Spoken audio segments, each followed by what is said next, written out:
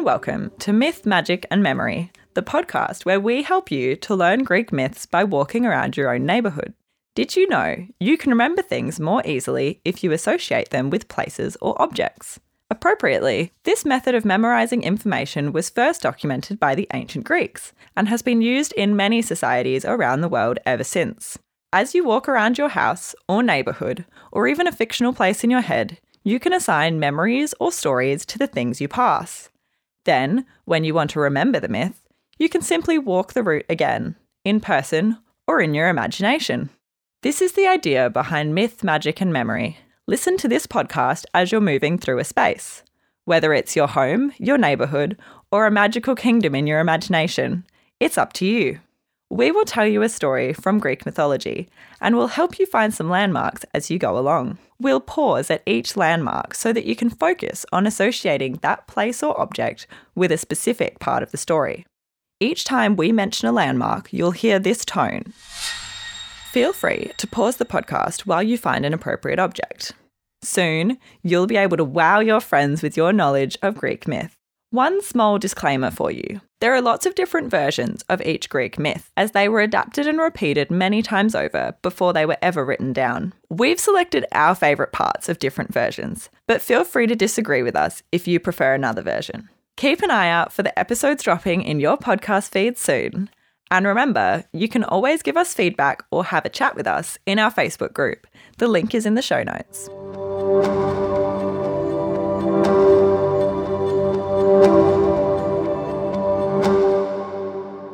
This episode tells the myth of Sisyphus.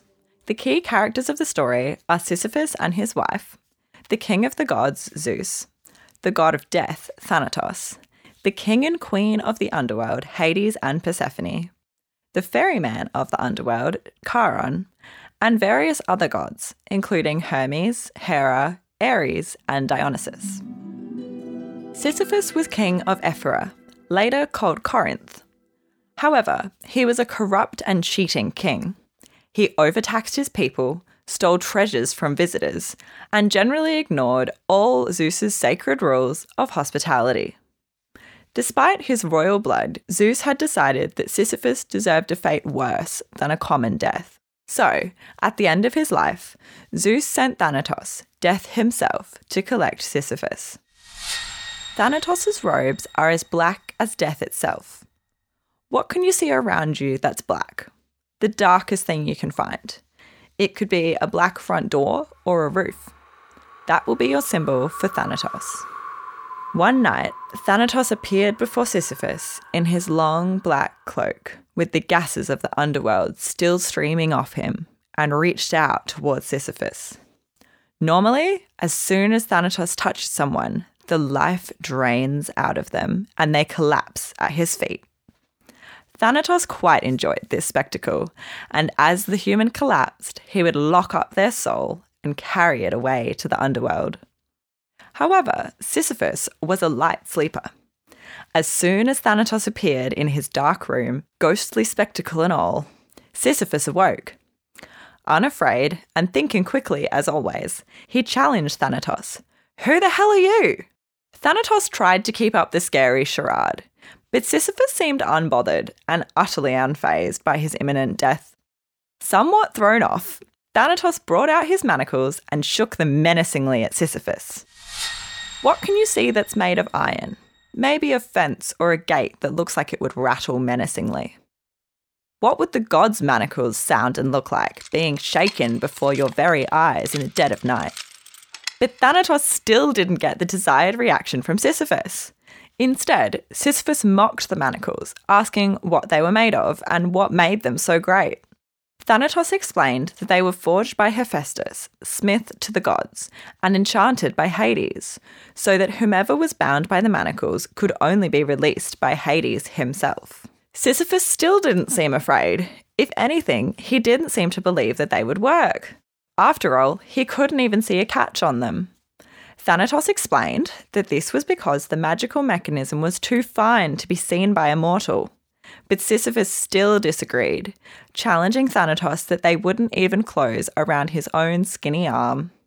Angered, Thanatos snapped the manacle around his own arm to prove his point. See, it goes around my back, then I bring my wrists together and close up the bracelets. Then you just press on this point to engage the clasp and ta-da, they're locked. Can you see any locks around you? Perhaps on a gate or a big shiny front door handle. Locks come in all shapes and sizes in the human world, but none are as strong as that of the manacles of Thanatos. Only now did Sisyphus appear impressed. However, Thanatos had encountered a new problem. He'd unwittingly locked himself into the manacles.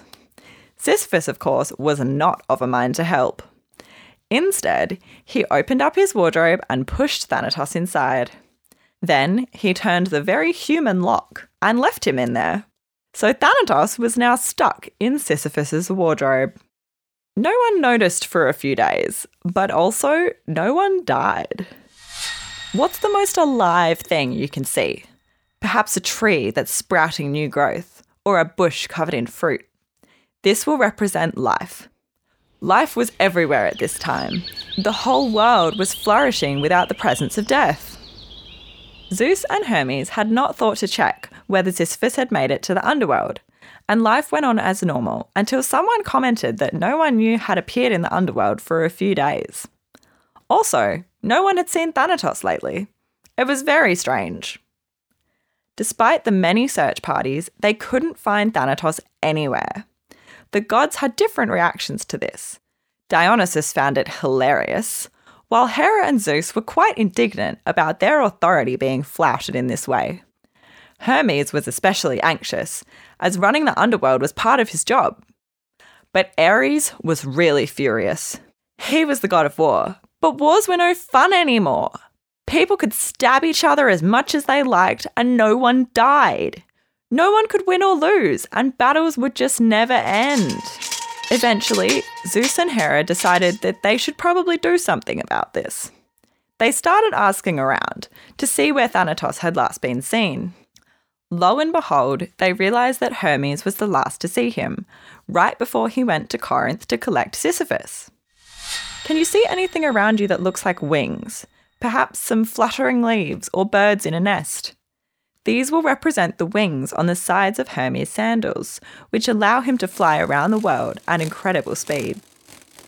Using his winged sandals, Hermes flew down to the underworld and found that Sisyphus had never arrived. This was very suspicious. So he flew over to Corinth to Sisyphus' house and sure enough found Thanatos locked in his closet. Hermes brought him down to the underworld where Hades freed him from the magical manacles. By now, Thanatos was fuming, and his first priority was to track Sisyphus down and bring him to the underworld where he belonged. But meanwhile, Sisyphus was laying even more plans. Knowing that Thanatos would eventually escape, he started planning for his return. He told his wife that he suspected that he would die soon, and asked her to take certain steps after his death. Now, normally, when a person dies, their family will wash their body, place a coin on their tongue to pay Charon, stand guard over the corpse, and burn offerings to Hades and Persephone, the king and queen of the underworld.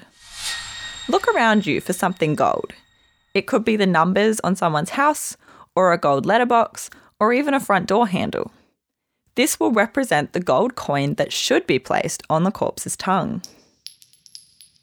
However, Sisyphus asked that his wife specifically do the opposite. He said that his final wish was that no matter what, she takes no steps to help him reach the underworld, and instead treat his remains like those of a dog. He even made her swear it on her own soul. Sure enough, that night, Thanatos appeared again before Sisyphus.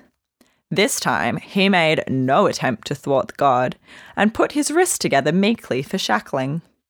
The two glided down to the underworld together, where Thanatos left Sisyphus to catch Charon's boat across the river Styx. Can you see anything that might represent the river Styx? It could be a gutter, even if it's dry today, or a pipe or drain leading into the unknown. Charon pulled up to the bank and Sisyphus got on board. As they pushed away from the edge, Charon held out his hand for payment, but Sisyphus, of course, had no coin to pay him, as his wife had not given him one. Charon immediately pushed Sisyphus overboard. The coldness of the water stung and blistered Sisyphus's skin, but he managed to swim across to the far side and clamber out, covered in grime and looking appropriately terrible. He asked one of the passing shades, also known as dead souls, for directions and eventually found his way to the throne room. Did there happen to be any chairs on nearby verandas, or maybe a bench in a park or at a bus stop? Even just a wall that someone could sit on would do. Just use your imagination to turn it into the throne of Hades. By this point, Sisyphus was naked, an ear was torn off, and his body was covered in bruises, cuts, and welts, a result of his physical counterpart's mistreatment in the world above, as his wife had obediently left his body out like one of the dogs. There, he presented before Persephone in his pathetic state. He requested an audience with Hades, but apparently he was away in Tartarus that day. Instead, Sisyphus stood before Persephone and explained his sorry physical state to her. He said that his wife was wicked and impious, that she chose to disrespect the gods of the underworld and leave his body out for the dogs to eat. He said that she roasted the heifers that he kept for sacrificing to Hades and Persephone and had a feast instead. Persephone was outraged. How dare some human be so disrespectful? She immediately decided that this woman must be punished and said so. Sisyphus saw this response and suggested that as punishment, Persephone should return him to the upper world alive, and he would make sure that his wife paid for her disrespect every day for the rest of their lives. He promised to make sure she had no gold or feasting, and that she would be enslaved to him and be miserable. Persephone smiled at the thought, and in an instant made it happen. Sisyphus was led back out of the underworld, and he and his delighted queen lived happily ever after. However, eventually, Sisyphus did have to die. For real this time. Once again, try to find something black. Preferably something different from last time. It could be a black fence, a black letterbox, or a black pole. A deep black for death. Sisyphus's final death. After 50 more years of life, Sisyphus's wife died, thus ending his agreement with Persephone and satisfying her lust for revenge. For one final time, Sisyphus was conducted down to the underworld by Thanatos. He paid his coin to Charon to cross the river Styx, and Hermes came down to meet him. Hermes congratulated Sisyphus on having avoided death so many times and offered him a final chance at immortality. Hermes showed Sisyphus to a large ramp, at the top of which Sisyphus could see an opening where light was coming through. At the bottom was a large boulder. Hermes explained that all Sisyphus would have to do is roll the boulder up the ramp. When he reached the top, the door would open and Sisyphus could climb out and live forever as an immortal. Are there any big rocks around you? Preferably not just gravel-sized, something with a bit of heft to it. It could be a brick or even a chunk of stone that was used to build a sandstone house. Alternatively, Sisyphus could choose to go to Elysium and live out eternity in peace with the souls of the virtuous. But whichever he chose, he would have to do it forever. Well, as we all know, Sisyphus chose the boulder. He thought it looked achievable. Heavy, but within his abilities. And the slope was steep, but not impossible. Yet every time he got close to the top, the boulder just slipped out of his grip, and he had to start again. And he's still there, rolling that boulder up the hill for the rest of eternity. On the one hand, this is his punishment for defying the gods. But on the other hand, Sisyphus is also a demonstration of human perseverance and determination.